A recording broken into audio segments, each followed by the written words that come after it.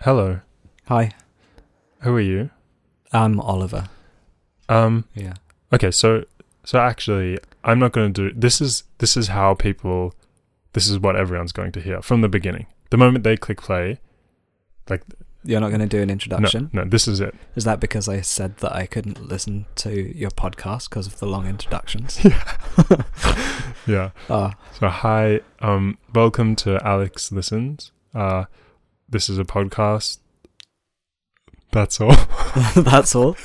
This Yeah. is a Don't you normally say about nothing? Yeah. Yeah. Well, I'm really glad that's caught on because I've actually only said that twice. Oh, really? Yeah.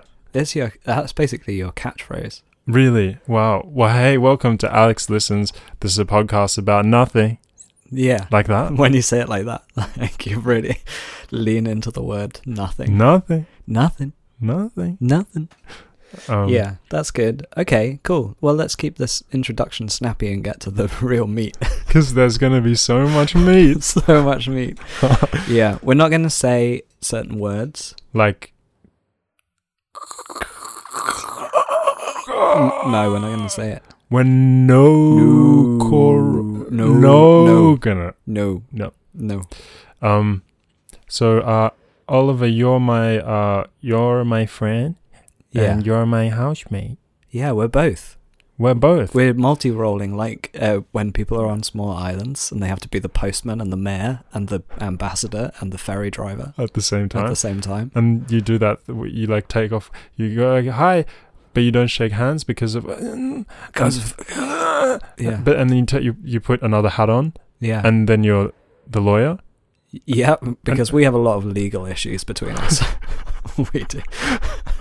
Yeah. I can't believe just the way you treat me, and I just have to take you to court. Yeah. Yeah. Now. It's true because, well, to be honest, probably the main problem is that we make so many contracts with each other. Yeah, I mean it's just that kind of house, really. Yeah. Toast contracts. Breath contracts. Breath contracts. Yeah, That's not what you think it is. I don't know what you think it is, but that's not it. That's something else. Just for context, Yeah. like if you were to describe yourself in one word, Mm-hmm. and you need to be really strategic here because Yeah. this is all people are going to know about you. Yeah. What word apart from Oliver would you use? Sugar plum. Yeah. You said it. Like actually, or in stupid verse. Both. Oh, okay. Real world and then In shit. the real world. I forgot to pour tea. Oh, Yeah. and now you're like wrapping your headphone around the thing. Oh God, it's You pour some tea. okay. Alex is drinking tea from a thermos. That I bought. That he bought the thermos, not the tea. I bought the tea. Sorry. Yeah. And do you know the other day when we went to a cafe and Alex and I went there to work and he bought one tea and then a thermos of tea and he stayed in the cafe for like 3.5 hours filling up his cup from the thermos. This is actually a true story. That's a real story. This is a real, and you know what? I justified it. I tried to justify it to Oliver. I was like, look, Yeah. I don't want to keep ordering the same shit. I want to have a lot of tea. I want to give them some money, but not all my money. Mm-hmm. And that's what I did. You had this really firm justification at the beginning, and by the end, you felt kind of like really unsure of yourself, and you were almost like, I could see you kind of like collapsing in on yourself like a prune. Oh, Yeah. wow. Maybe that can be my one word. Like you're a sugar plum and I'm a prune. Yeah. Yeah, like I'm wrinkly and sweet, and you're like, Crystallized. yeah. Yeah. And so Alex is drinking tea, and I'm drinking wine. I've never seen you drink wine, No. and you're holding it like someone who's just been released, who's just come into society for the first time. And I read about drinking wine in a book.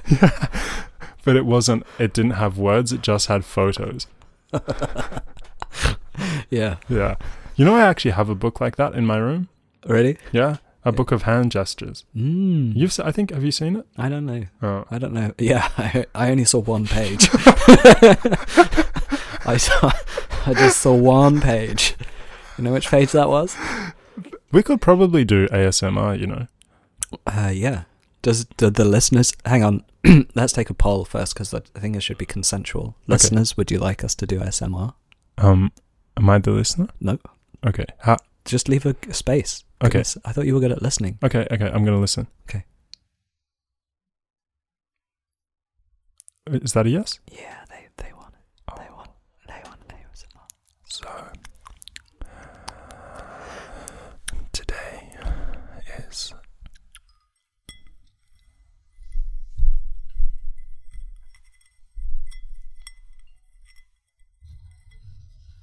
Yeah, it's wine drinking ASMR time. I'm holding the teacup and it's really, really, really burning my hand. Oh no. Really bad. Do you think that? Do I think that? That's probably not very ASMR. Wow. The burning thing. Just maybe hold it by the handle. Yeah. You should hold it by the handle. Hang on. Wait, let me take a sip.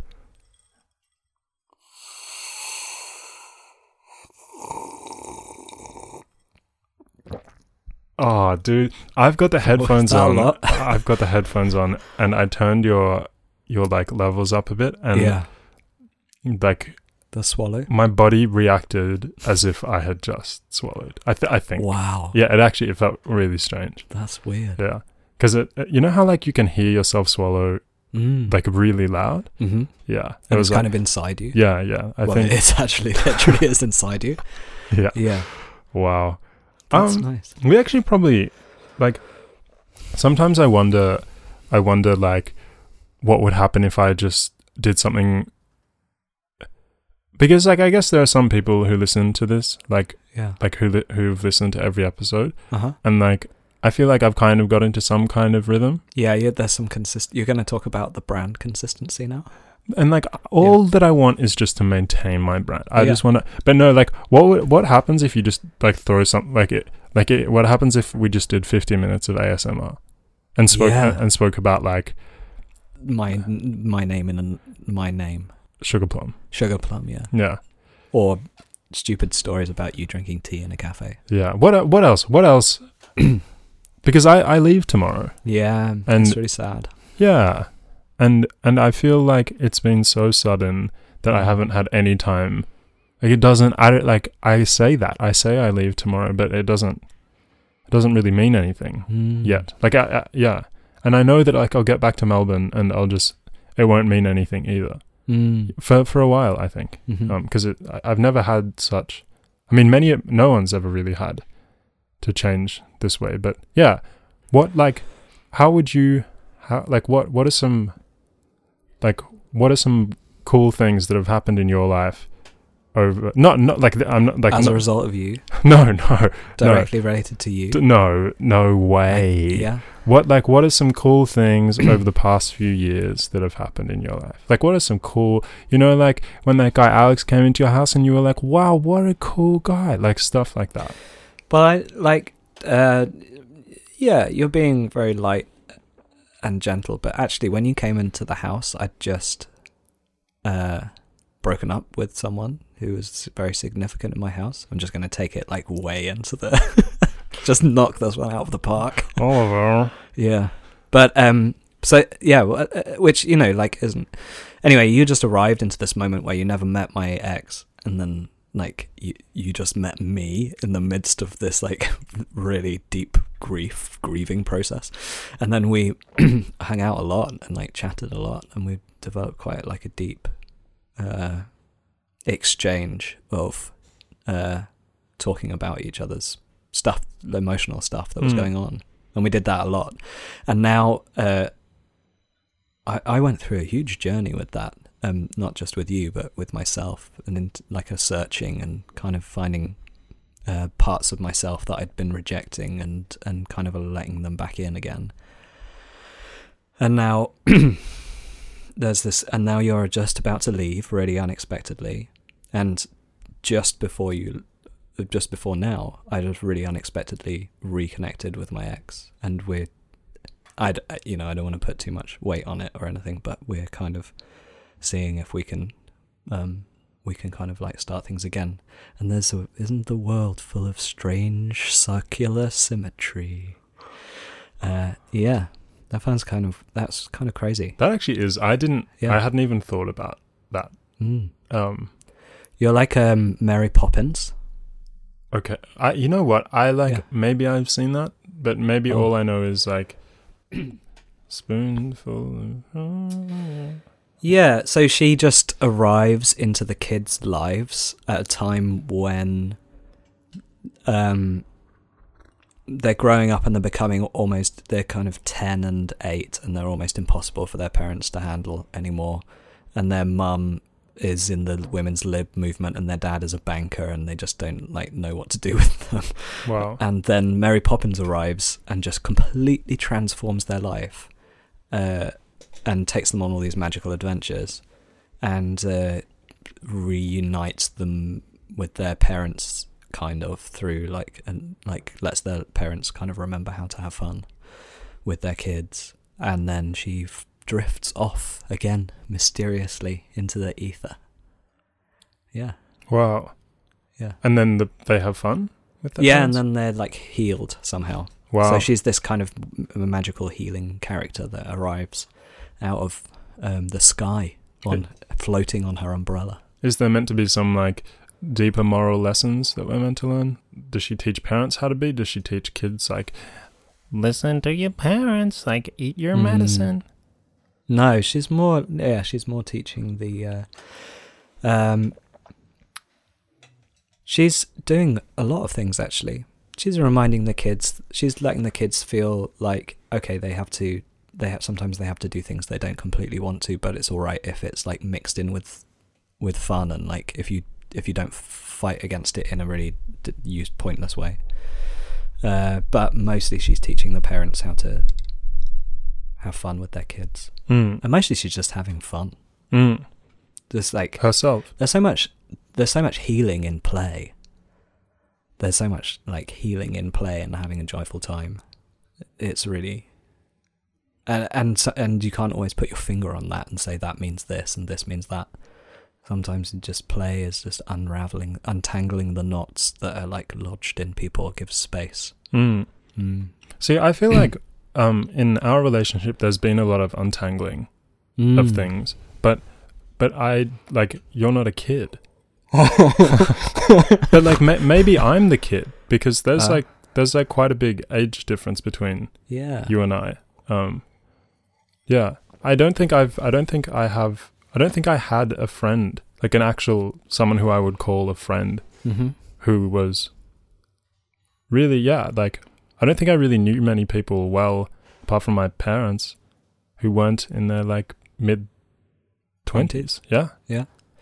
Yeah, I'm 37, so I'm 14 years older than you, 15 years older. Which year are you born in? 83. Okay, 13. 13 years older. Yeah. That's nice, I guess. Yeah, I don't have a lot of friends that are like, more 10 years difference from me. Yeah, it's nice. Yeah, and I feel like you've taught me that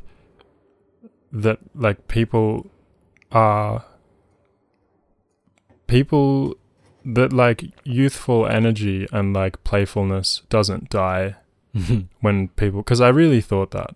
Yeah, and I think that's why I think I'd always been skeptical of people who are older.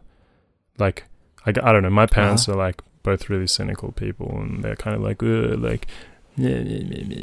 I met your mum, and I contest your assertion. No, my mum's playful, but like she's a real pessimist. Okay. But like she's my mum as well. Yeah.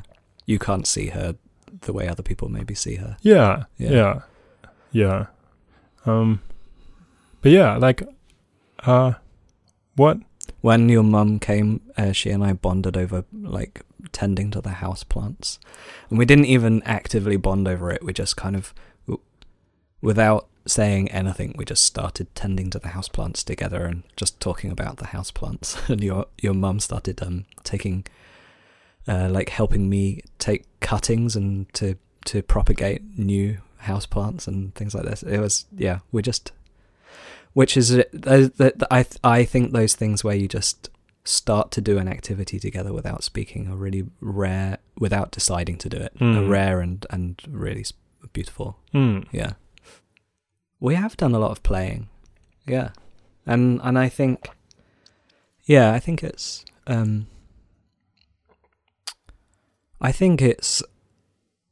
really important to hang on to childlike qualities as you get older, and remember that playfulness. And I think I have benefited from my parents hanging on to that all the way through their lives. And I think that comes from their parents or their grandparents doing that too.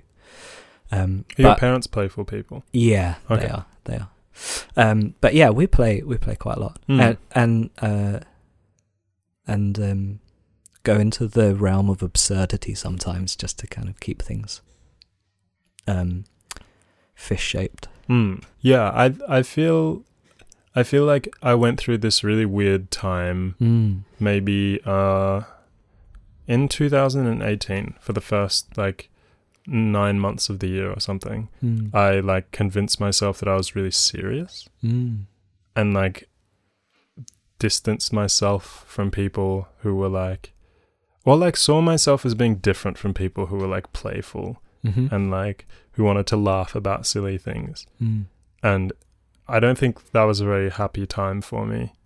Okay. But maybe, yeah, like the weird thing about talking about psychology is that, yeah, and like this is something that really overwhelms me actually, is that like as soon as I feel comfortable, I like feel calm when I started saying that, I felt calm. And then there was a change when I realized like just how much uncertainty there is about why I felt that way and like what changed. But I guess, tell me more about that. Okay. Well, I mean, like I felt really, I was like, I'm a serious guy in 2018. And then like towards the end of the year, I was like, I'm a really unhappy guy. And then I feel like 2019 was pretty weird. And then I like left Melbourne halfway through, and then had this like weird few months of travel, and then came to this house. And I feel like I've become more and more playful as I've lived here. And even in this podcast, like initially it was like pretty serious, and I was like interviewing academics and like would like spend a lot of time, and I was like, it needs to be tight, it needs to be like really firmly held together. There can't be any like mistakes, like this episode, for example. It's like tight, no mistakes. Like it was all scripted, like we're both reading from pieces of paper, like you're getting a toe massage as we speak. Like it's just and now I feel pretty different about things, and like I feel like I play a lot more, and I think I feel like I laugh a lot more as well. I feel like some of the shit you say, like I feel like I laugh a lot. Yeah, when you first came here, you said, I don't know if you remember this, but you said, like, I don't like to get into that giddy state because I feel like I lose control and I don't know what I'm doing. I don't remember saying that. Wow. Yeah, you kind of said that. And now I feel like you get giddy all the time. You're the giddiest. I actually think I am the giddiest in the house. Yeah, wow. It's really nice. I think that, I think that the thing that play and being an absurdity and laughter bring to being serious, like having a serious outlook and having making a serious attempt to move through the world well and thoughtfully, is that they allow what play gives space for is the admission or that it's more complicated than you can understand, that anyone can understand. That play gives you this space where you can be unsure and you can be uncertain, and that is still going to have a good outcome, that there's no right answer, that if you're playing with good intentions and with your eye on the other people involved and making sure everyone's having, that you're not upsetting anyone with your play, or it making anyone feel like something's unfair, that it's okay, like everything's okay, and life contains a lot of that.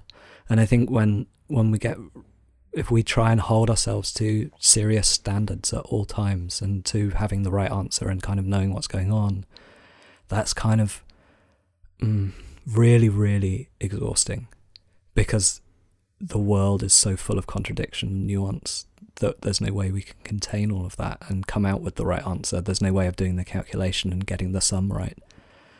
And so, like, not that we shouldn't have those intentions to get those things right, but having play in the mixture just gives you enough room to, like, remember that it's actually more complicated than you can hold. Yeah. And that, like, yeah. And, like, I think, like, I still have a hard time not slipping back into a way of thinking about the world that looks for certainty and, like, wants to have mastery over everything. Like, when I was saying before, there was, like, I started talking, then I was like, shit, I'm getting overwhelmed. Okay. And, like, when I was talking about my psychology, and I was like, I had that realization that, like, these things are just, like, how do we even know? Yeah. And, like, yeah, there's something about, like, play. Tell me if I've lost you. No, I'm listening. Okay. Yeah. There's something about play that, like, with me, that pushes me over the obstacle of uncertainty and, like, the discomfort of uncertainty, or, like, I almost forget about it. And, like, I feel like really, like, really, I don't know, just, like, really free, and, like, yeah, and, like, I think it's special because I don't feel like that all the time. And it's special because it shows me that, like the world, that, like, yeah, life isn't, like, this really, like, serious competition and race for productivity and power and whatever. Yeah. Yeah. And, like, yeah, I guess. And solutions. Yeah. And yeah. Yeah, there's got to be a lot of space in between that for just nonsense.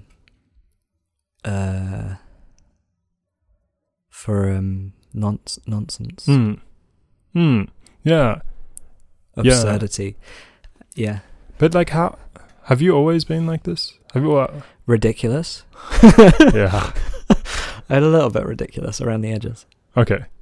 But, like, did you ever go through a serious? Did you go through a serious phase? Yes, I think I did. I think in my early 20s, I was quite like firebrandy about politics and the environment. In a way, less well informed and articulated way than you are, by the way, at a similar age, I think, because I just, yeah, I mean, I always find it very impressive when I get to talk to you about things or really informative, and that's really nice.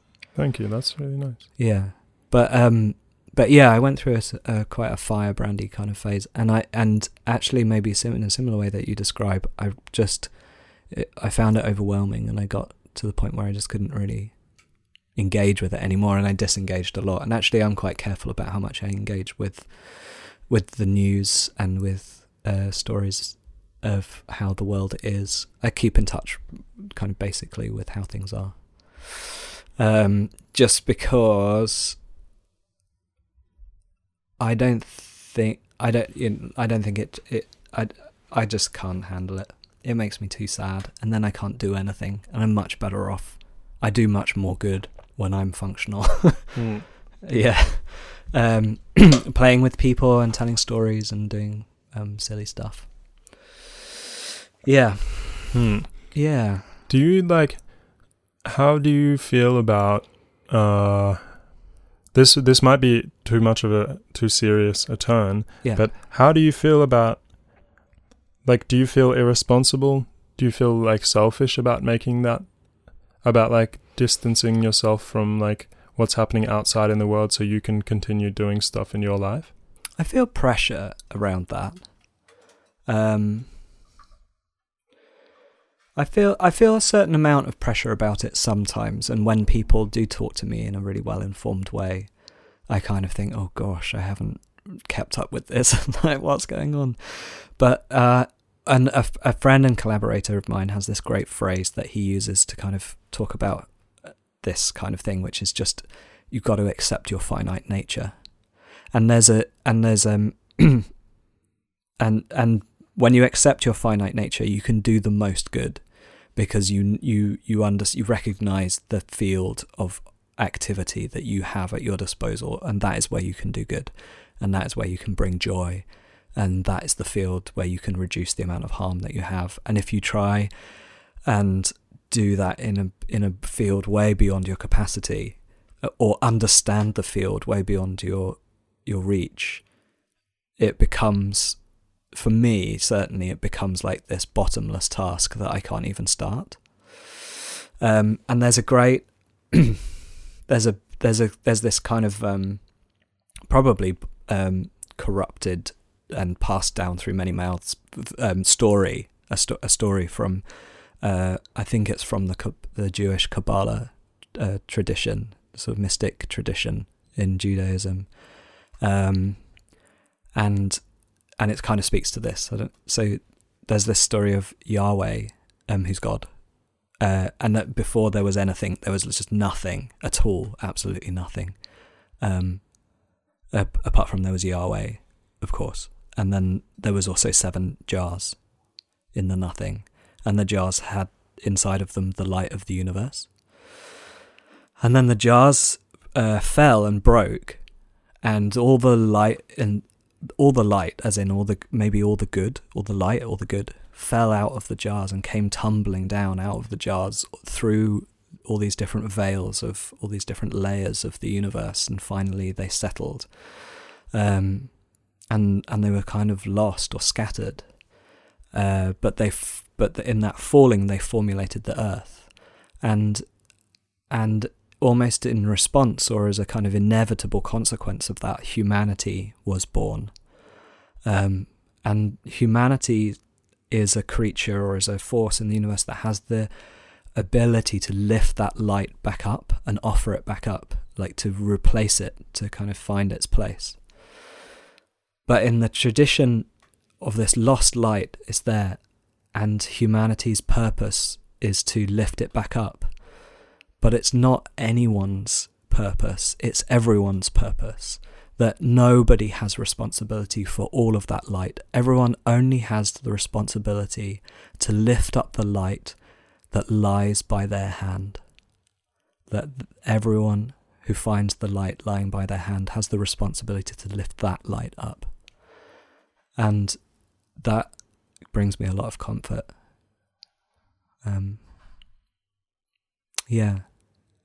You have the responsibility to lift up the light that lies by your hand. And if you do that, and if others do that, then the light gets lifted up. And what that gives you is the responsibility to pay attention and notice when there is light to be lifted that is within your reach. It doesn't diminish your activity. It just reminds you that you've got to keep your eyes out, because there will be light that is beside you. But you don't have to worry about the light that's over there and trying to get over there, because whilst you do that, you'll be treading over all the light that you could have been lifted up on the way. And I think that is a really... Yeah, I mean, that in your response to your question, that is kind of how I feel about that. That's where I've settled. Yeah. Yeah, because, I mean, that calls for a lot of self-awareness and an understanding of, like, what your strengths are and what kind of stuff you can do well and what kind of stuff you can't do well. Yeah, I like that. I like that. What would you call it? Is it just a story? That story? Yeah. Is it like a fable? No. So a fable is a story about animals that is short and normally has a fairly direct moral, or a very direct teaching. Maybe I think it's just part of the. I actually don't know enough about the Jewish tradition to answer that. Mm. But it's part of the Kabbalah mythology or Kabbalah religious stories. Mm. Yeah, and I think it's probably a real kind of cherry picking. I tried to find it. I heard it told, and I tried to find it as in some kind of more original source. And it's so complex. The Kabbalah texts are so complex that I think this has been kind of extracted by some clever storytelling rabbi or preacher or thinker, and extracted into this story that's a bit more digestible. Mm. Yeah, right. Another thing that you do that people might not know is that like part of your work is storytelling. Yeah. So I was wondering whether you could. I asked you earlier today, hey Oliver, you want to tell me a story on my podcast? Would I tell you a story? Yeah. Yeah. Or two, or like, or nine. or one, or two. Well, we had one. We just had a quick one. Yeah, I can tell a story. Okay. I can tell a story. I can tell a fable, actually. Whoa. You wanted a scary story, but this one kind of is scary in a way. Okay. Do you want a fable? What do you think? Can we do both? Yeah, fine. Let's do both. Yay. Okay, let's do both. Okay. Do you need like... The reason why I'm being reticent is because the scary story, I haven't told it in maybe 2 years, so bear with me, listener at home. When I tell the scary story, it will be stretched out of the very river bottom of my memory. Yeah.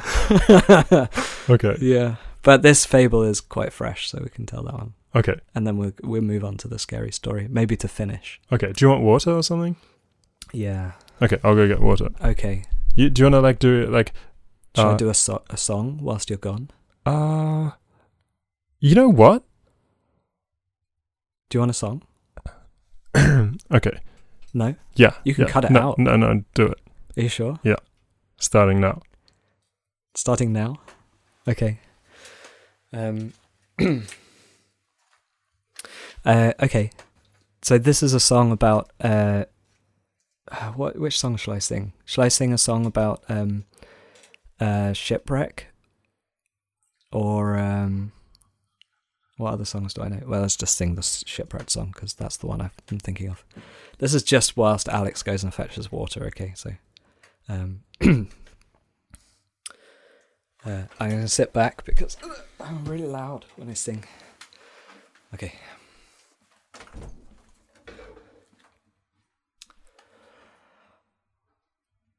Wild and furious blew the blast, and the clouds were hanging round. Oh, I've started too low. I'm going up. Wild and furious blew the blast, and the clouds were hanging round. When the Dandenong from Melbourne sailed, for Newcastle port was bound, with 83 poor souls on board. Through the waves she cleaved her way, and it's sad to relate her terrible fate. 'Twas just off Jarvis Bay, and I dreamed of you, and I dreamed of sleep, and I dreamed of being warm. But through the night I'll have to sail, all through this raging storm. While steaming through the briny waves, a propelling shaft gave way, and the waters they came crashing in, which filled her with dismay. All hands on board did all they could, till at last all hope was gone, and they raised a signal of distress on board of the Dandenong, and I dreamed of you, and I dreamed of sleep, and I dreamed of being warm. But through the night I'll have to sail, all through this raging storm. And it was not long until a bark, a brave and lively crew, came bearing down, and the captain cried, "We'll see what we can do." Came bearing down with might and main, in spite of wind and wave. They did all they could, as brave souls would, those precious lives to save. And I dreamed of you, and I dreamed of sleep, and I dreamed of being warm. But through the night I'll have to sail, all through this raging storm. And some in boats they tried to reach that brave and lively bark, and numbers of their lives were saved when the night came on pitch dark. What mortal man then could do more, when the storm increased on strong, and the rest now sleep in the briny deep, along with the Dandenong. And I dreamed of you, and I dreamed of sleep, and I dreamed of being warm. But through the night I'll have to sail,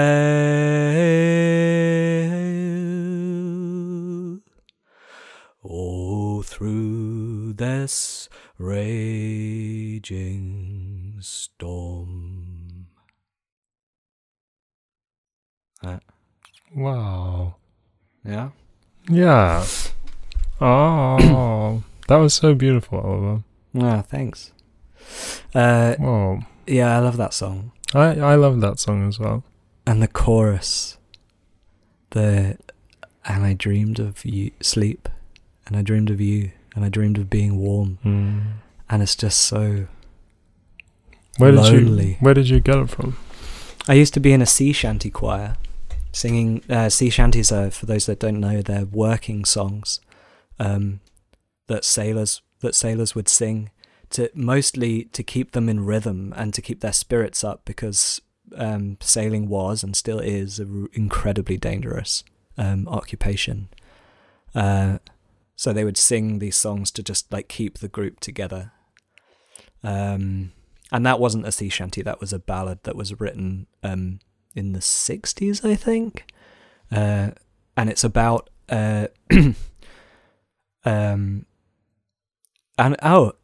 they sail from Melbourne. Yeah, because the Dandenong is right. It's a mountain range. In Melbourne. Is it? Yeah. Okay, and there was obviously a ship named after the mountain range that sailed towards Newcastle, which is in the UK. Okay, there's also a Newcastle in Australia. So it may be there actually. Yeah, maybe it was. Oh no, no, but maybe they were sailing to Newcastle in Australia. Okay, yeah.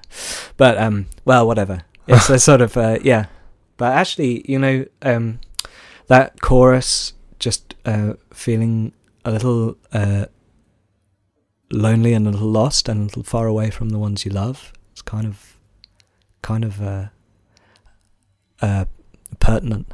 Well, yeah, and it's a hard thing to do, to feel warm and held when you're not, when you're not doing the things that you normally do, and when you can't do what you want to do, and we forget how nice it is not being able to do what we want to do. Yeah. And yeah. Yeah, it's actually really it's really unsettling. Yeah. And we're all, obviously we're just coming to terms with that in a way that we've never had to before. Yeah. Do you need to, can you move a bit closer?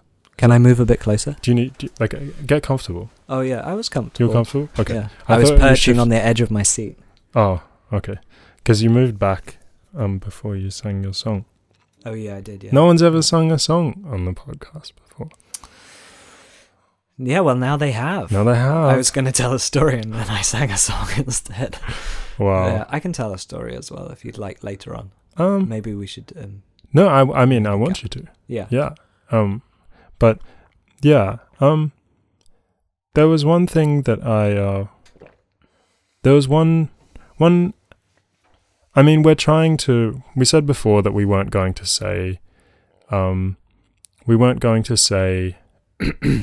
talk about. Yeah. But I feel like I want to ask you about it. Yeah. Okay. Just one thing. Yeah. Okay. What do you think people need to think about in a time where it seems like everything is being closed and people aren't going to be able to see each other? How do you think that we need to stay warm? How do you think that we keep warm and that we keep okay, and that we care for the people who need to be cared about, and that we don't just try and keep doing what we've always done, because we can't keep calm and carry on.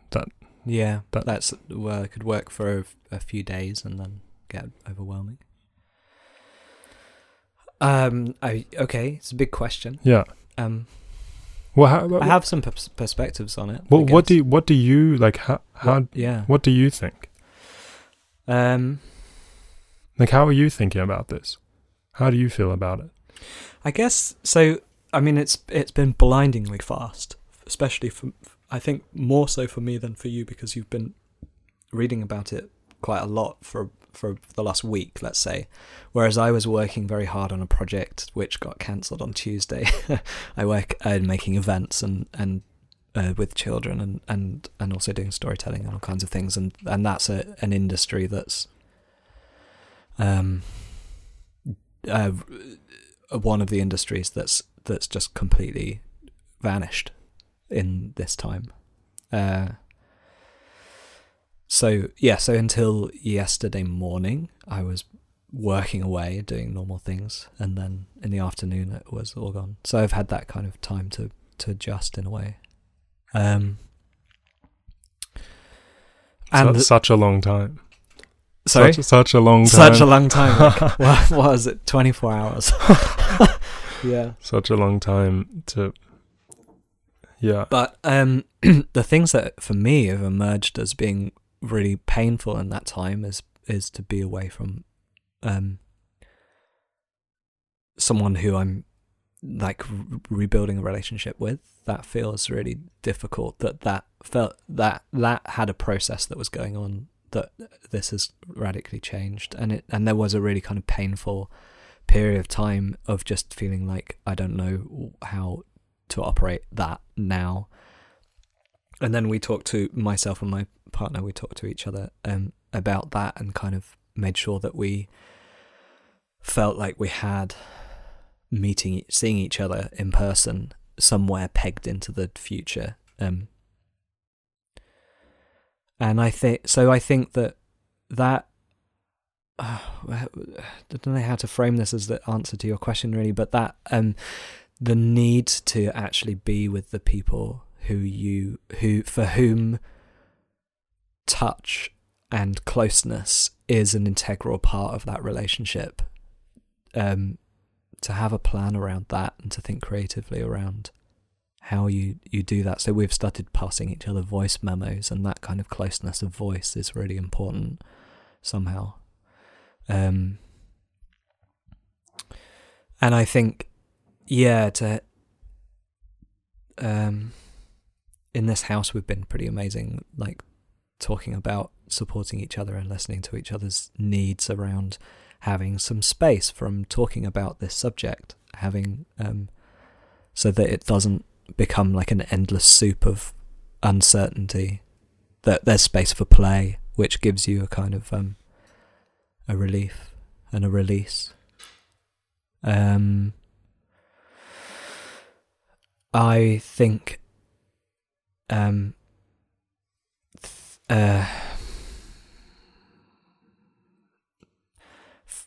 another thing that has really helped me is because I have lots of people who I tend to feel a little bit responsible for the emotional needs of, even if they're also feeling responsible for my emotional needs. You know, it's often a reciprocal relationship, but I have lots of people in my life who I have an emotional bond with, which is fantastic, like really great.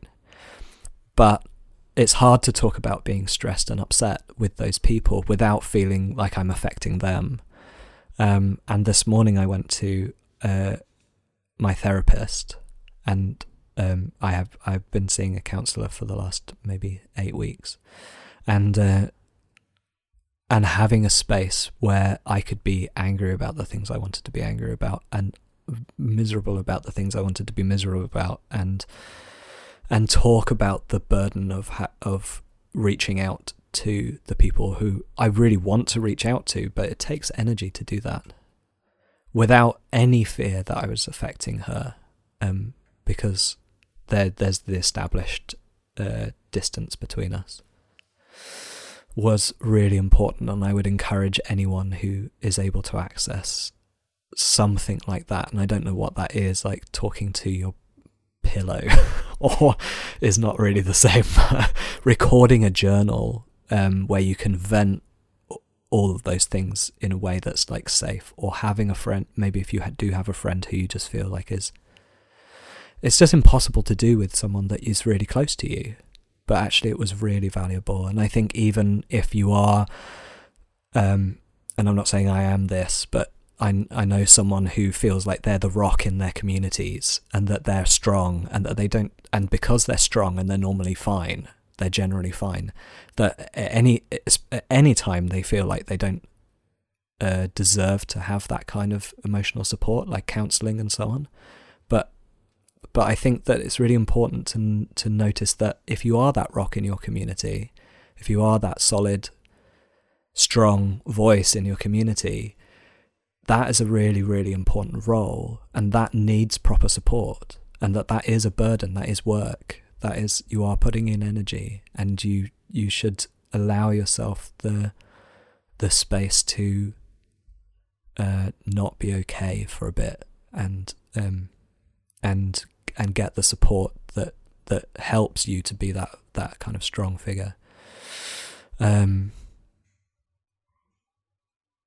Yeah, so I think that's just something that I've like noticed in the last 24 hours about. And then I think with that, and then I think with that, just doing that, reaching out reaching out and helping, and just staying in touch with lots of people and noticing their needs and trying to open up to their needs, their emotional needs, noticing when they need you to acknowledge that what they're sacrificing is really important to them, noticing when they need you to acknowledge that they're actually really worried about this, or is something that we can just all do a little bit of, and it creates a network of security that we can all sort of feel a bit more held in. And then being silly, totally. Like walking earlier, Alex and I were walking around the park, pointing at animals that all the animals, and calling them dogs, apart from the dogs which we were calling kangaroos. And it was, I don't know, that was important. That was important. Yeah, that was like, yeah, when the morale is low, I think you touched on a number of really important things. Just like mental hygiene and like social hygiene. Like not even like obviously there's like physical hygiene. Wash your hands, but then like, yeah, like we need to think about like this is a time where we realize. This is a time when we realize that we have a deep social impact, and that like on the people who we love, because that's what we are. Like we are people that impact others, and we are people who are impacted. And so yeah, I think you're really right in saying like that's why I wanted to have this conversation today, because I realized like over the past 48 hours I've been pretty stressed. Like I decided to come home less than 48 hours ago. I decided at 1 a.m. like yesterday to book my flight. And yeah, I haven't really had time. All I've been hearing is, and all I've been talking about is like, oh, this happened, there's this announcement. And like, it's important, as you said, it's important to stay up to date. But at the same time, it maybe you didn't talk too much about that actually, but one thing that I think there are some things that are expected of us at this point. It's expected of us to be up to date. I think it's extremely irresponsible to ignore the news, and not to listen to the advice. The second thing, it's extremely silly not to wash your hands and whatever. But like, and that is because we have a kind of societal duty at the moment not to, even though it's not going to, because Alex and I are both not in a risk category. Yeah. That, we're not going to we're very unlikely to get very ill from this. Yeah. So all of our behavior around not transmitting this disease isn't directly benefiting us. Yeah. It's about I don't know why I'm suddenly talking to the audience instead of you. No. I just noticed I did that. That was weird. Sorry, listener. I was speaking to you, Alex. We're so like we're having this. We're having to think about this as what is the right thing to do for society. And I don't know if maybe where you were going with this is that it's like easy to forget that there's also this very deep personal, or it's easy to ignore the very deep personal impact. What I also realized is that when you told the story about the god and the 7 jars, one of the conclusions from that, one of the lessons from that story is that it's not an individual effort to raise the light, but it's a community, a communal, social, societal, international effort. And I think I think that story is truer now than, individually we have a responsibility, but it's conceptually the responsibility is quite clouded and quite confusing, because when we're in the park, we walked past people. I don't know who those people are. You don't know who those people are. It's hard to, I guess it's, and this is something that I've been really interested in, the idea that, or the kind of, we find, at least I find it harder to like, I find it harder for strangers to be real. Okay. And sometimes I'll have a realization. There'll just be like this moment where I'm like, shit, this person like has a whole life like me, and like all of these stories. And I think that we need to remember this is a slightly different path. Like if you see someone doing something that you don't agree with, like they just greeted their friend and gave them a hug, it's easy to kind of go, oh, they're an awful person. Yeah, They yeah, don't yeah. care about Yeah. society, and kind of forget like that. You don't know what's going on in that person's life and how much they need that hug and just it's that they have a whole story behind them. Yeah, but that's the really that interaction, seeing as a third person, seeing other people behaving in a way that you don't agree with, that is one of the fundamental challenges of our situation. Because on one hand, who am I to tell someone how to live? On another hand, we know that certain behavior is going to kill people. Yeah. So this is the coronavirus is an opportunity for all of us to reconfigure and readdress the ways in which we have thought about socializing and engaging with others and responding to the needs of people outside our immediate social circles. Because when else have really, apart from actively seeking volunteering, when else do you really engage with the needs of people who aren't kind of connected to your life through work or through Yeah, definitely, or maybe, yeah, and I guess like we probably do it the most as consumers. Yeah, okay. But which is quite a different, and it's quite a distant, and it doesn't way of doing it. It's quite a sanitized way of doing it in a way. And like last night we had we had that meeting with everyone in the house to decide kind of what we were going to do, and we had some slightly different opinions about what that should look like as a response, and that which was uncomfortable, but we kind of like had to negotiate it and talk about it. And I think like lots of people are probably having to have those hard conversations, or are probably avoiding having those hard conversations, and it's quite interesting because you're having to have a conversation about personal freedoms, which have always been personal freedoms are generally kind of lionized in our society.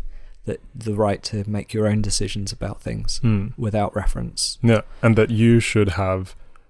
That you should get the information for yourself and then make your own decision. Yeah. And that like if anyone tries to take that away from you, then it's not democracy anymore. Then it's not Western ideals of freedom and Yeah, totally.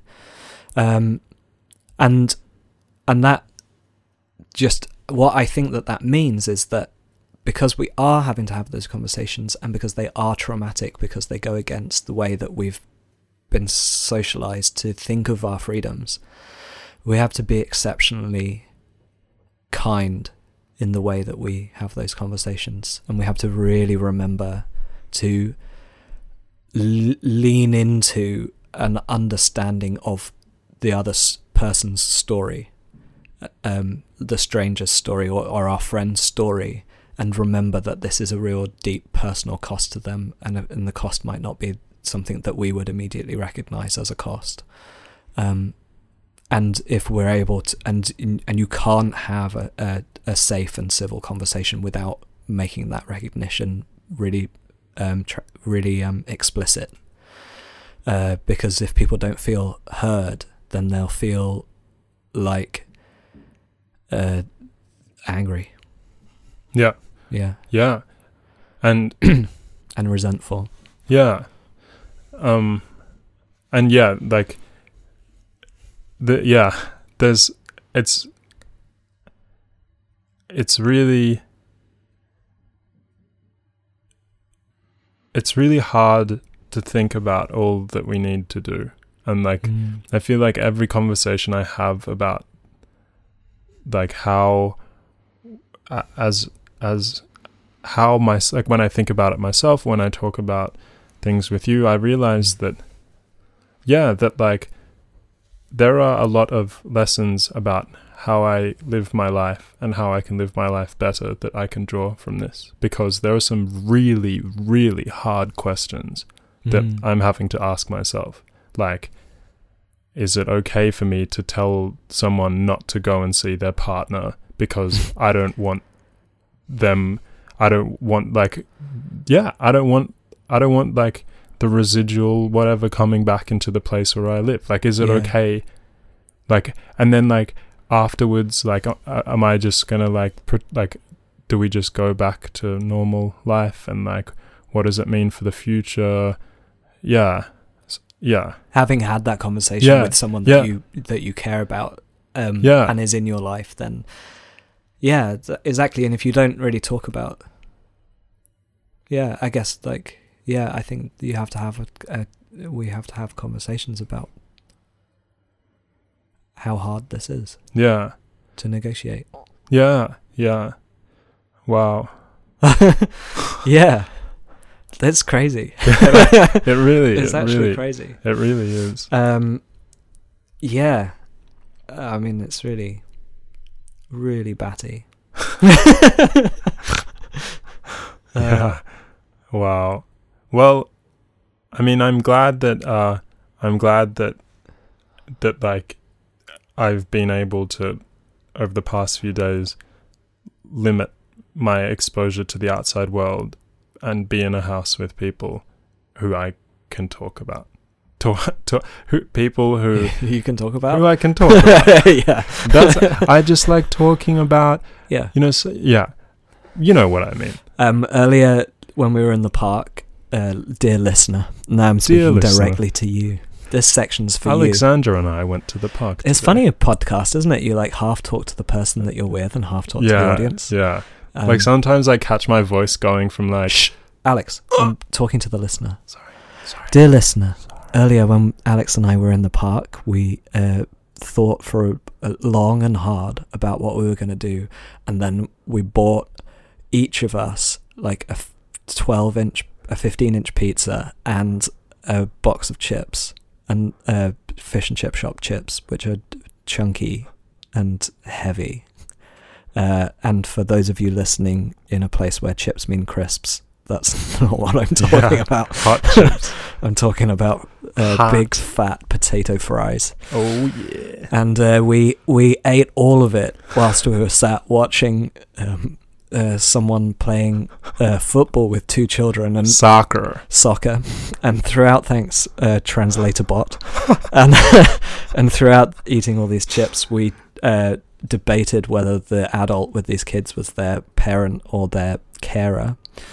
That's a really pointless detail, but the result of eating that many carbohydrates is that our brains are moving at about 1/3 of the normal speed. And I'm also gluten intolerant. Yeah, right. And had a really big pizza. Big gluten. Yeah. I had a big gluten. Massive gluten. So that is why all of this has happened. That's the reason. If you're going to sue Oliver or I, you can't because we're immune. Yeah. We have gluten impunity. Gluten impunity. Do you want a silly song? Yeah, I want a story. Quite long. You want a story? You want a story? I want a story. Do you want the story about... all right, okay, we can have a story. Yeah, we can have a story. That's but fine. First I want to ask you a question. Okay, fine. Sorry. Hey, fine. like one time, like maybe a month ago, I was like, hey, Oliver, like, what are you doing? Yeah. And you were like, oh, well, like, in 6 months time, like, I'm gonna like get a haircut.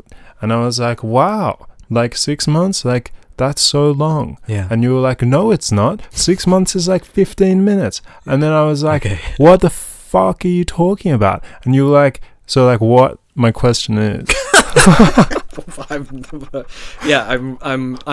on the edge of my seat. I'm waiting with bated breath. My question is the lead up to that.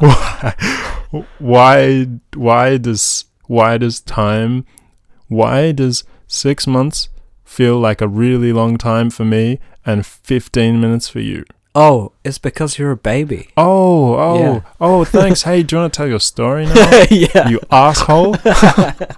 Why? Why does it? Yeah. I don't know. There's a theory about this. Yeah. That goes something like,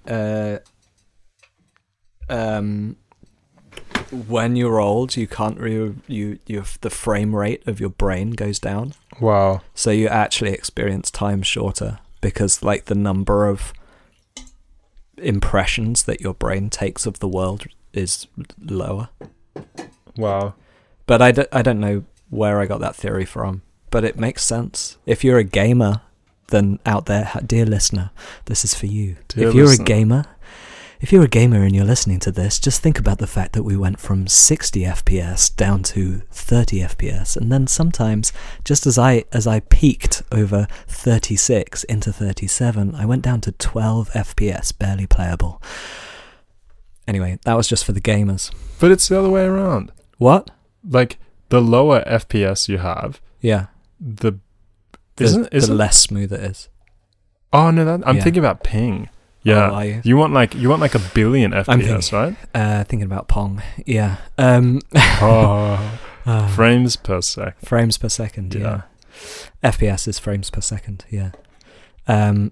So I think it might be because of that, but it might also just be because. What does that even mean though? Like when you like when we're in the park, and there was like the armadillo like in the lake. And then there was like the dragon climbing the tree, and the was swallowing all those swords. The lady who was walking her walrus, and the swans, and like the dogs that were flying. Yeah.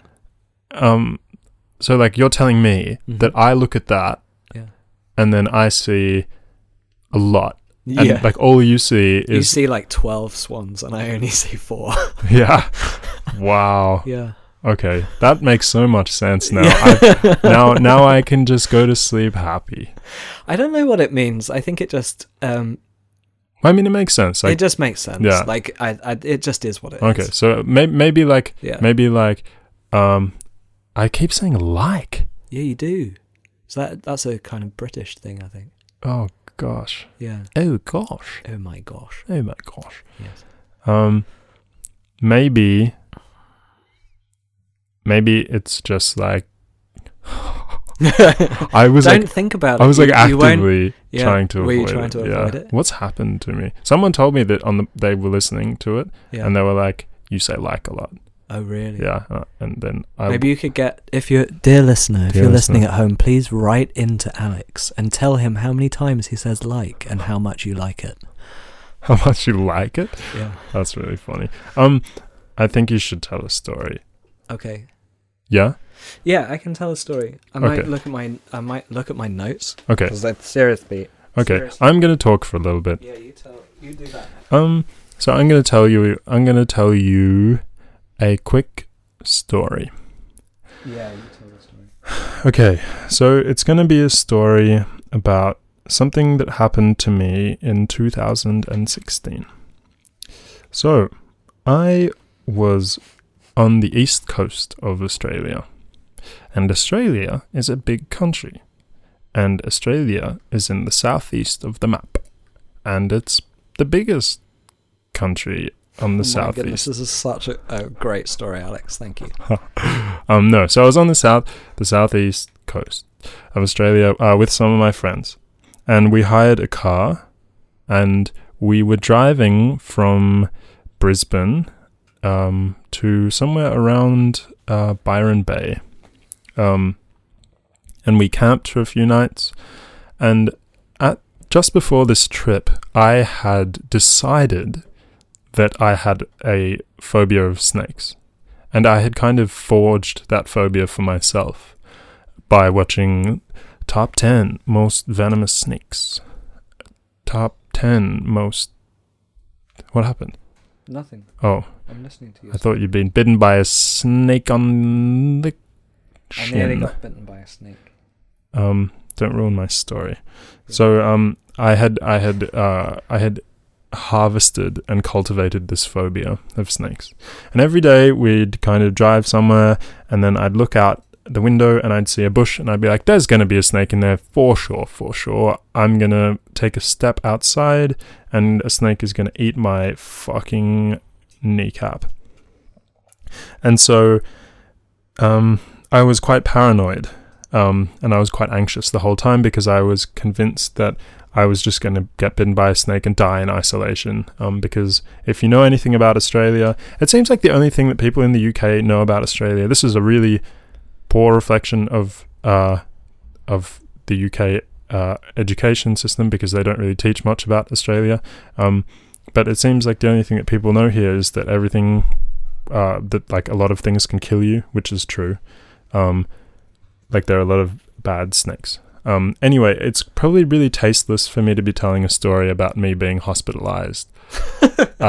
So maybe I should prematurely end the story. Really, you're going to end it before the end? It's not... Okay, I'll kind of... So pretty much one day we went for a hike down to this kind of little ravine. I don't actually know... Did you tell this story on the podcast before? No. You sure? Yeah. Okay, good. At least I don't think... I haven't. You haven't? No. Oh. Do you... Have I... Maybe I've told you. No.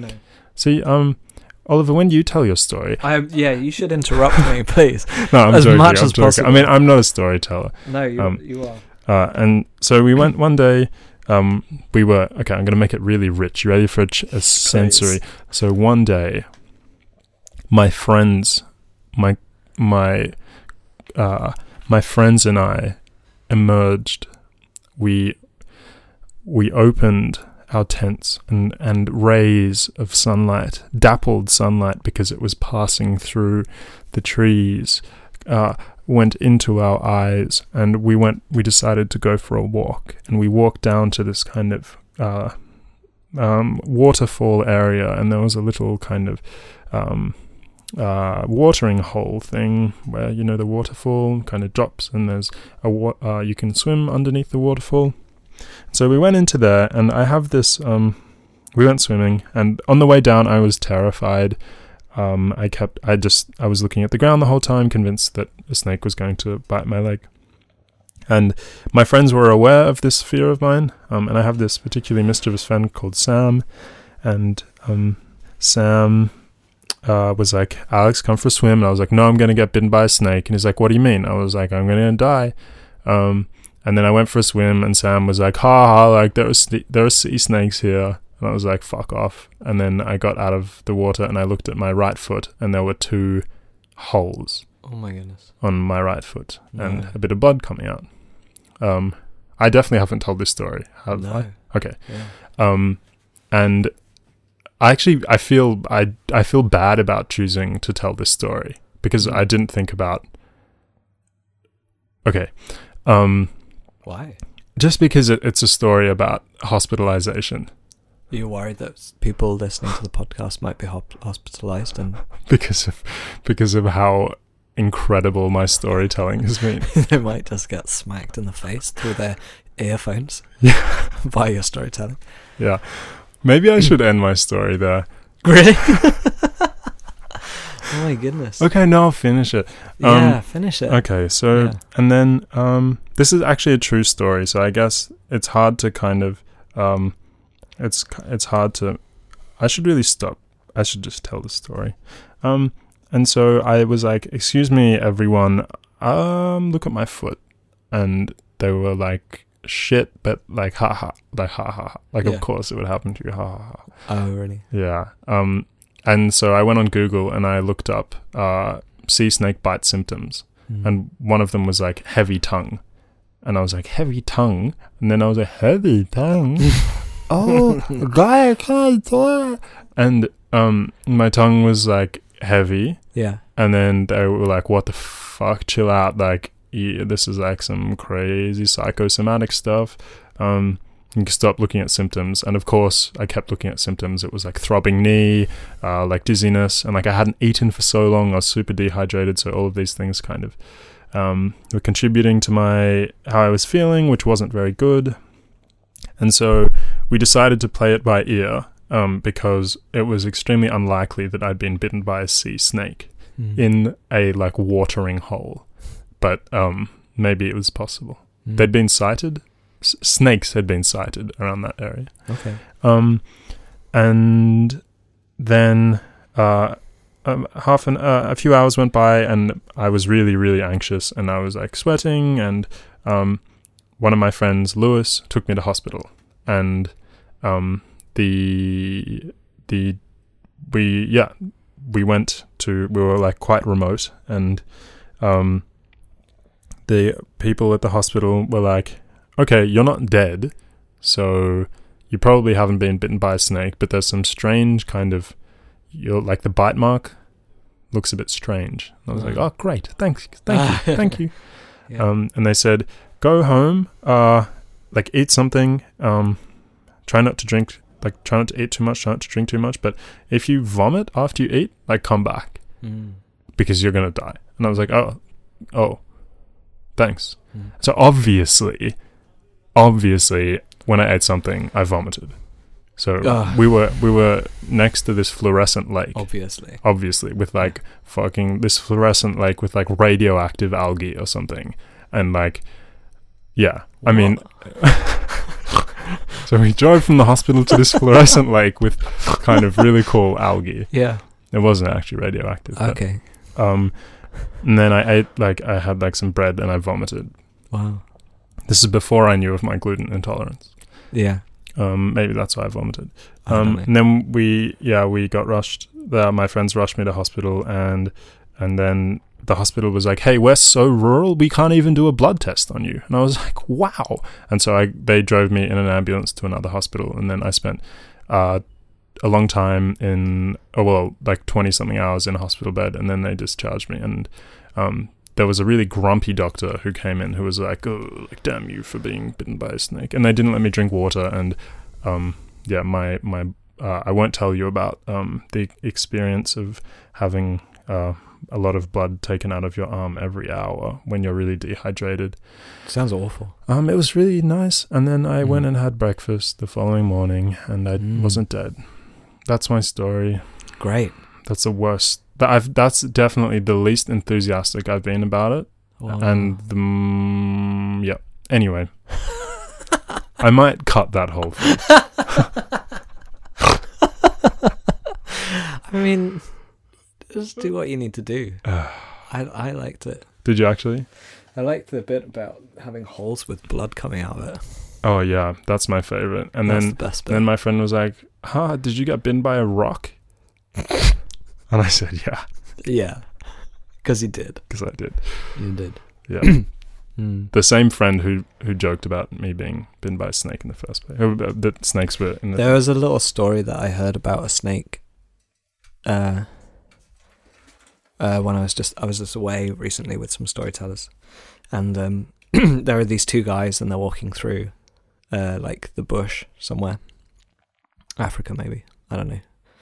And they're looking for stuff, and they see a tree and it's got like a beehive in it, and then they think it would be good to go up and get the bee's nest and get the honey, and but the bees are all there, and one of them doesn't want to go up there because he's afraid of them, and the other one says, "Oh, don't worry, I'll just do it, it's going to be fine," and he climbs up the tree, and he just kind of fearlessly like starts breaking chunks of honey off, of honeycomb off, and chucking them down, throwing them down onto the ground. And as he does it, his friend sees this black snake writhing up the tree, and he sees it just as it strikes at his friend's ankle. But he sees it just too late to say anything to his friend. Like there's nothing he can say, and then his friend kind of like reacts to this pain in his ankle and shouts and says, "Oh, I've been stung! I've been stung!" This sounds exactly like what happened to me in the watering hole. It's exactly the same. Yeah. And the snake slithers away, and the friend who's down on the ground, he doesn't know what to do really, and he kind of doesn't say anything. And the bee the honey friend climbs down from the tree, and he's saying, I was stung by a bee, and I feel a bit funny. And anyway, they go on to the town, and he's kind of fine. And they go on to the town, and they end up in the town, and they have the honey and stuff like that. And his friend continues to feel a bit funny. He says, maybe I'm going to go to the doctor. And he goes to the doctor, and he goes to the doctor, and he says, I'm feeling really strange. I was stung by a bee earlier. And his friend says, because he says, I didn't say this before because I thought it was going to be okay, but maybe I should say it now. But there was actually a snake, and I saw it, and it bit you, and it was a poisonous snake. And his friend looks at him and then just drops. The moment he hears that, he drops dead. And that's the end of the story. It's a weird story. Whoa. Well, wait. So, is it like... Wow. Okay. Yeah. Wow. That's obviously not true. No, that's a folk tale. Okay. And okay, from an African folk tale. Mm. Okay. Did someone tell that at your storytelling course? Yeah. Wow. Yeah. Wow. Yeah, that's not a true story. But yeah, I mean, like I was for a moment. But it's kind of exactly the same as your story. Yeah, because I mean, like I there was venom coursing through my veins. Yeah, and I was at great risk. And obviously, I wasn't for a moment anxious that I'd been bitten by a snake. Yeah, and then you were. And then. But were you bitten by a snake? Yeah, big rock. A rock. Oh, a dog. A dog. I actually was bitten by a dog as well. You were? Yeah, not on the same day. No? No. On the same part of your body? Same leg. Same leg? Yeah. Whoa. I was once bitten by a dog in the head. Into the head. Yeah. On the head? I don't know how you say that, but it drew blood, so I guess the tooth went in my head. Yeah. Is that why you look funny? Yeah. Yeah.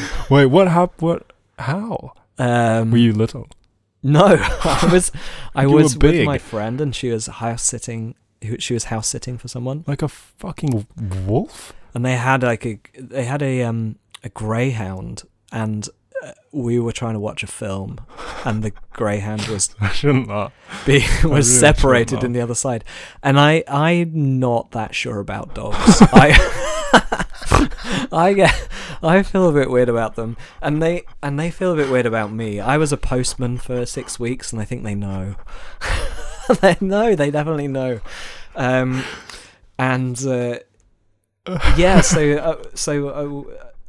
We were in the one room, and it was in the other room, and it was getting kind of overexcited and stuff, so Camilla let it through into the room where we were watching a film, and it really wanted to play with me, and it got really excited, and I kind of just wanted to chill and watch a film, and I didn't want to engage with it, and it got so anxious and excited and attention seeking that it just jumped up and bit me in the head. And I didn't know what to do. I didn't know how to calm it down or deal with it at all. And then my head was bleeding. And sorry, it wasn't I keep laughing. It's okay. It was funny. It was funny. It was alright. I think the dog was more shocked than I was. No, that's not true. I was pretty shocked, but we were both shocked. There's just very, very quickly, when I got bitten by the dog, the dog, when the dog bit me in the leg, I kind of stood there, and the owner was this old Greek man, and I know that he was Greek because he said something in Greek, or something that sounded like Greek. So I suspect he was Greek. Yeah. Because I've heard a lot of Greek. Anyway, he said something, and then I said sorry. Okay. Yeah, I apologized for his dog biting me. And then I was like, can I have your number? And I don't know, like... Did he think you were asking him out on a date? Well, dude, I don't know.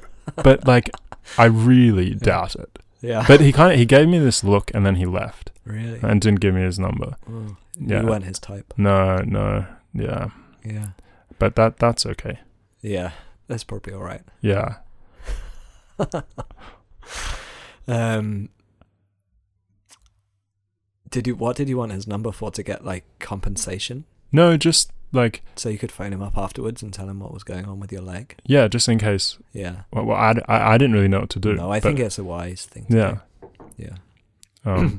Yeah. Hey, do you want to tell your story? I can tell this story. Okay. Yeah. I'm going to... Yeah, okay. This story is... Yeah, I guess it's a Scottish story originally.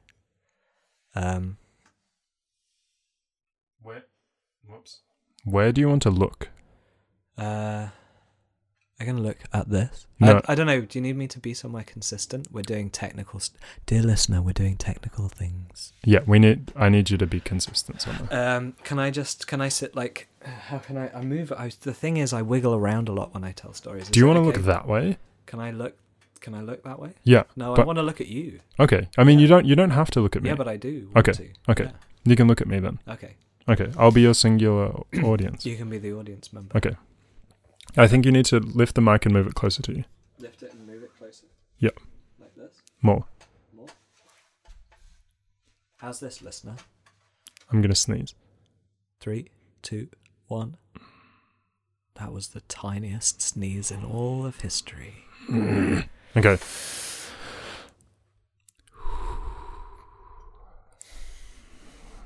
This is a Scottish story that I don't know, heard somewhere or whatever.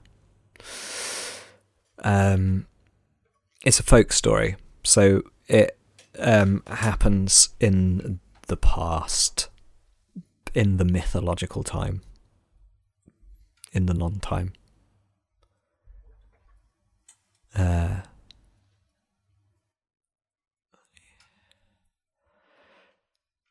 It was and it was not that once there was a fiddler.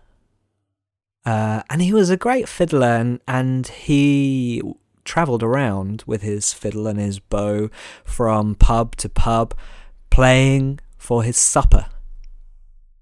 And he would play great tunes and everyone would dance and tap their feet, and then he would be offered food and a place to sleep, and the next day he would move on. This is how he loved to live his life.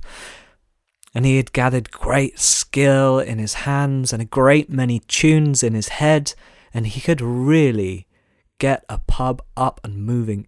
And what the landlords loved was that when people were moving, they were drinking.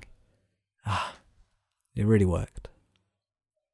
But it wasn't always easy being a travelling musician, always on the move.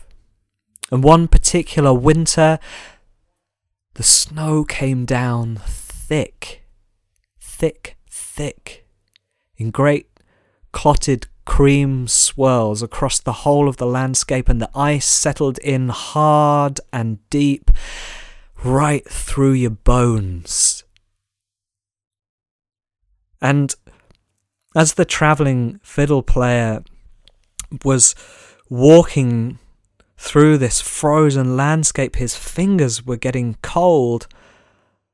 And when he reached the first inn, he started to play his tunes, but all the notes were going a little frosty, a little awry, a little bit wrong. His clumsy hands couldn't quite keep the rhythm, and nobody got up and started to dance, and the innkeeper said, "Oh, it's been great having you here, but you got to move on." And when he moved on, it was later and colder outside, and his hands got colder, and his feet got colder, and his boots were leaking, so his toes were frozen, and by the time he get to the next inn,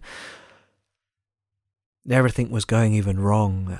His arms were shivering, and he started to play a jig, and it sounded like somewhere between a reel and a cough, and nobody wanted to listen to that, and so he was moved on again. And so it went all the way through the evening, from pub to pub, from inn to inn, He got colder and colder and more desperate. Nowhere had a place for him. And so just started to walk down the road, hoping he would find some haystack to sleep in or something to sleep in, but the night was clear, the stars were shining fierce and bright, and on those kind of winter nights, that cold is poisonous. It has teeth. It sets right in, and he didn't know what he was going to do. Well, the only thing he could do was cling for all his might onto his fiddle and his bow with his frozen fingers and keep on walking down the road. And just as he was passing a turn in the road, he fell over something lying across the road. He scrambled and picked up his fiddle and his bow, and he felt around and he found that the lump that had fallen over in the road was the figure of a man with a great shaggy beard and a rough woolen coat who was lying out in the snow. Now by this time the fiddler could hardly feel his hands, and he certainly couldn't feel his feet, with the snowy water seeping in through the holes in his old broken down boots. And this figure, well, this fella was frozen. And when he touched his skin, it was kind of hard to the touch. It was kind of frozen solid. And as he swept away the snow, he got to the ends, past the knees, down to the bottom, and this fella had some really nice boots. Some really good, solid, not at all holy leather boots, and well, he wasn't going to be able to use them, was he? And the fiddler thought to himself for a while. He didn't feel good about it, but he was going to die on the road just like this fella if he didn't do something, and so he started to tug on the boots. They started undoing the laces and tugging on the boots, but they wouldn't come off. They were frozen on solid. Well, he really did need those boots, and so he pulled out his long knife that he always carried around with him, and he took a deep breath, and he rolled up his sleeves, and he closed his eyes, and he started to hack at the shins just above the boots. And he started to saw through frozen flesh and frozen bone. Oh! Finally he severed sinew, and he pulled away the boots and the feet and a bit of leg. And he still couldn't get them out. And so he tied the shoelaces together and he slung them round his neck. I mean, he'd got them now, he might as well keep them. And he picked up his bow and his fiddle, and he started down the road in his own leaky boots. And he kept on going, and the night got deeper, and the cold got seeping right inside of him, and he didn't know if he could go on. And then, just as he thought it was the end for him, he saw a light twinkling ahead, just through the hedgerows. And he moved on a little faster now, with a little bit more hope. And he saw a little farm shack, a little cottage, a little croft, with a merry glow of a fire. Oh, when you're cold and you see an open fire glimpsed through the window of a house, that sense of closeness to warmth. He went a little faster down the road, and he got to that shack, and he looked in through the window, and there he could see an old couple.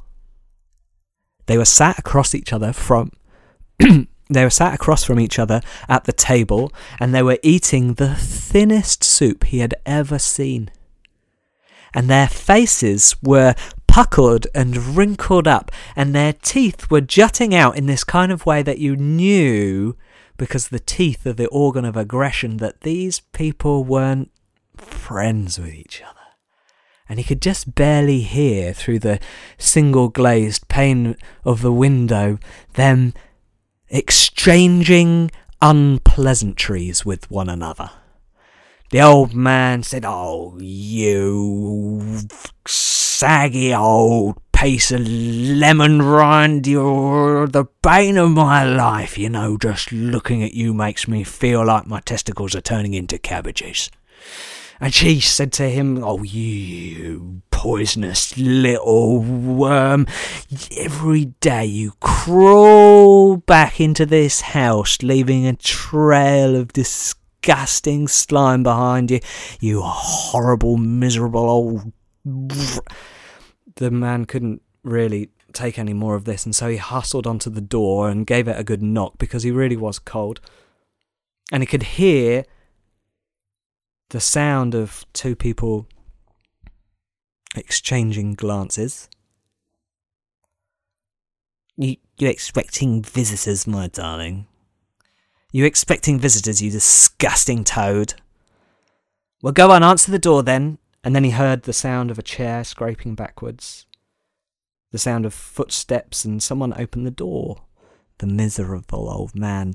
And if his face had been miserable in profile, full on, it was like looking at the bottom of, you know, when you burn porridge onto the pan and you know you're going to have to deal with it later. That's what his face looked like. Oh. And he sucked up his courage, and he was shivering, and he said, "Please, just anywhere. If I could just come in and warm myself up by the fire, I think I'd be all right."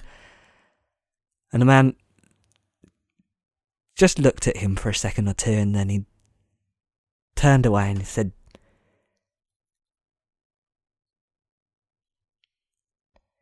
"It's a beggar." And his wife said, "Well, send him away then and give him a kick." "All right then, darling. Piss off." And with that, the old man gave him a kick in the shins and slammed the door in his face. And the fiddler was left on the doorstep. And he was quite stunned. I didn't really know what to do for a second or two. Boots hanging round his neck, fiddle and bow in his hand, anger in his heart, feet freezing.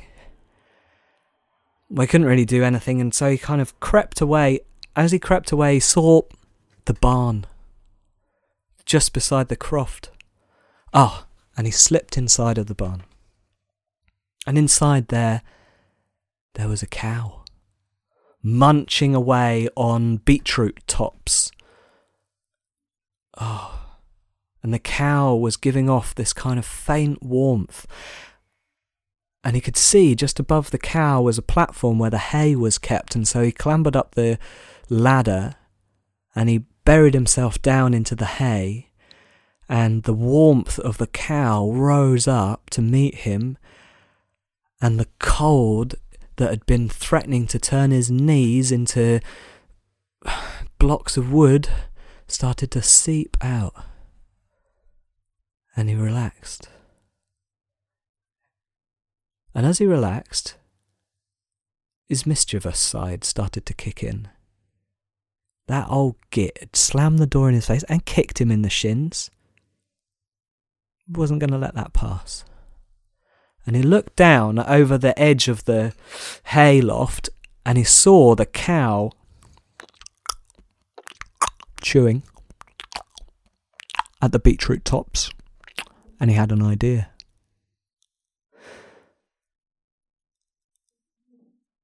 He scuttered down and he took the boots from around his neck and he tucked them into a pile of hay right next to the cow, so that they were just sticking out with just the stumps, the kind of cut off stumps of the legs just protruding out from the boots. right next to where the cow was. And then he scuttered back up to the hayloft and he started to play his fiddle, just gently. Do do do do do do do do do. And he could hear from the croft the sound of someone shouting, "What's that awful? Oh, he's got into the barn. Go and see to him." And then he could hear the sound of someone taking an axe from beside the fire and scraping his way to the door and coming out into the yard, scraping the axe along the ground. "I'm going to chop his head off." And then he saw the barn door, and just then he stopped playing his fiddle. And he saw the barn door rattle, and he gave out a scream. "Ah!" And he saw the barn door fling open, and there was the sour-faced old man. He was up on top of the hayloft and hiding underneath the hay and just glimpsing this through the hay. And the old man came in, brandishing his axe, looking around, trying to see what was happening.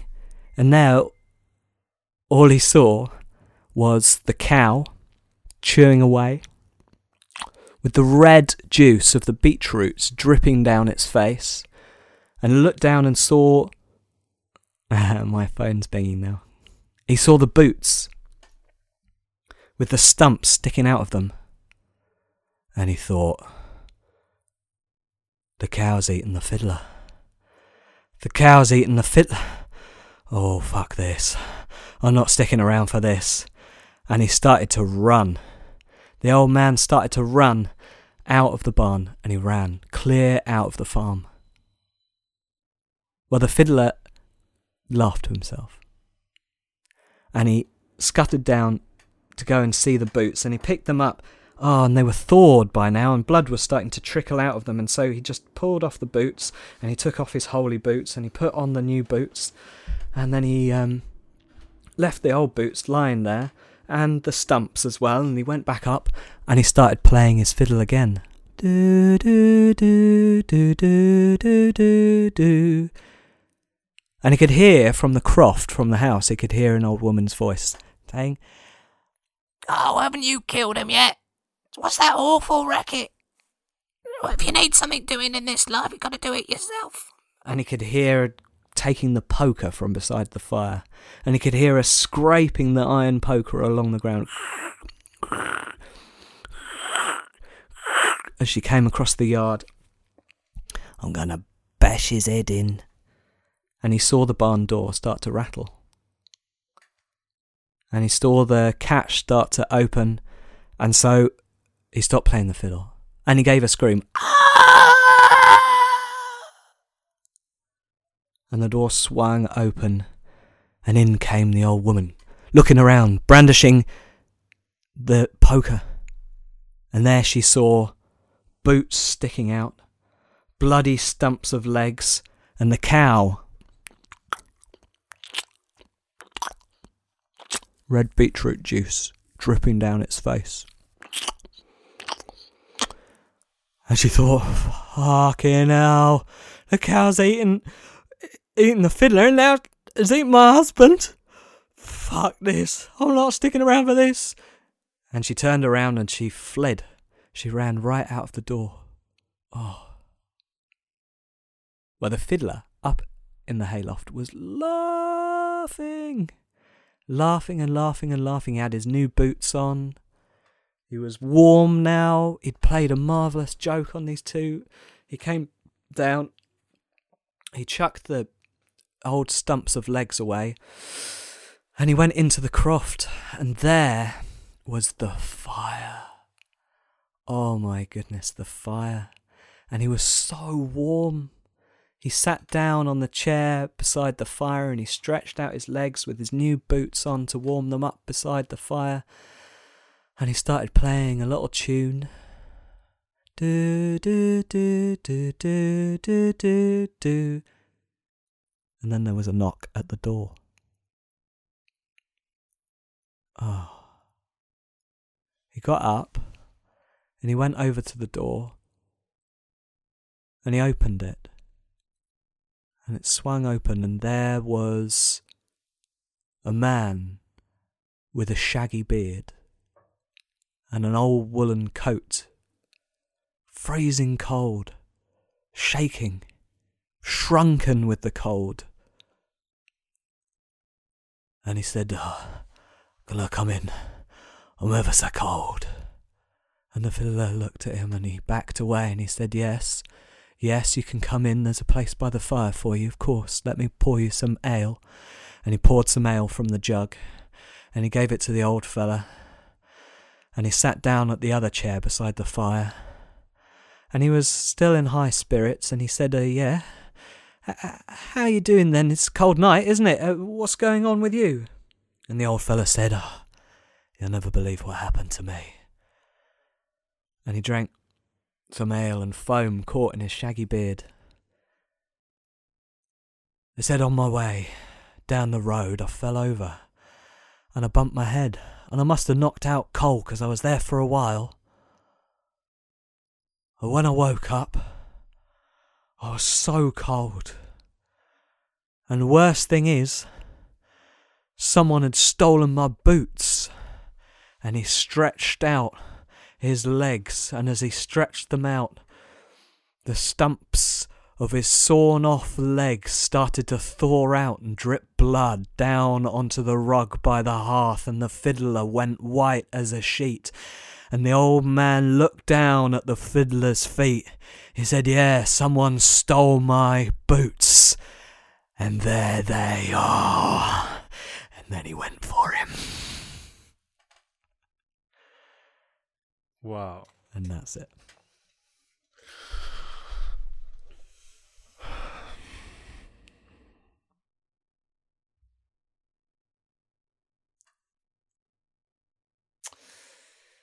Yeah, well. Wow. Yeah, I mean, I hope that was okay. As I said, it's an old story that I haven't told in a long time. It was incredible. I really left the room, and I think you've taught me the importance of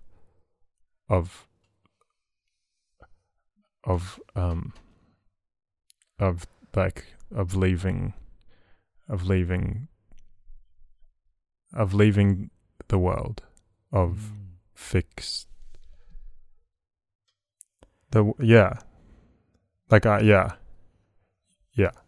thank you. That is my pleasure, Alex. Whatever it is that you were trying to say, I'm glad. I'm enchanted. Enchanted. That's nice. You know when you hear a story and then you don't know how to, you don't know what to say afterwards, but then you want to say something because you've got your own podcast and you're supposed to be talking. Yeah. That's okay. I can take over this part if you'd like. I think so. One of the things is that I have been learning about storytelling recently is that especially folk tales, especially old stories, and this one is slightly modified, I think, so I don't know about this one, but it definitely has folktale qualities around it. They contain medicine, and if you are open to them, and that feeling of enchantment when you hear someone telling a story, when you have a good story coming in through your ear holes, is like there's medicine in it, even if you don't really kind of know what that medicine is. And I think that's something that's why I'm this year really kind of wanting to dig into telling more folk stories. And I think that, folk stories do that, but also just hearing the human voice has that quality. And I think podcasts are so magical for that, because they give you like this contact with someone where there's this space for your imagination to start working and for you to have quite an intimate connection with someone who's far away, and that's really great. So it's really special to be invited onto your podcast, Alex. Oh well, thank you for welcoming me into London, and thank you for welcoming me into your home. And thank you for your time today. Thank you for sharing your insights into the world, and thank you for sharing your stories. I said thank you a lot. Yeah, but I liked it. Yeah. I hope to continue. Thinking about the world as a place of stories and play, and I think that it's one of the most important things I've learned in my time here. So thank you for being a really beautiful and wonderful housemate, Oliver. Oh, and thank you too, Alex. You know, your podcast title is Alex Listens. You actually are a really good listener, and it's been so great to have that space with you in this house to talk about quite deep, emotional, philosophical, strange, nonsensical things, and just feel really heard. And that's taught me a lot, I think, as well. It's been real. You have to come back. Yeah, I do. Yeah, I will, yeah. and we'll have another conversation next time. Yeah, that would be lovely. I'd love that. All right. Well, thank you. Thank you.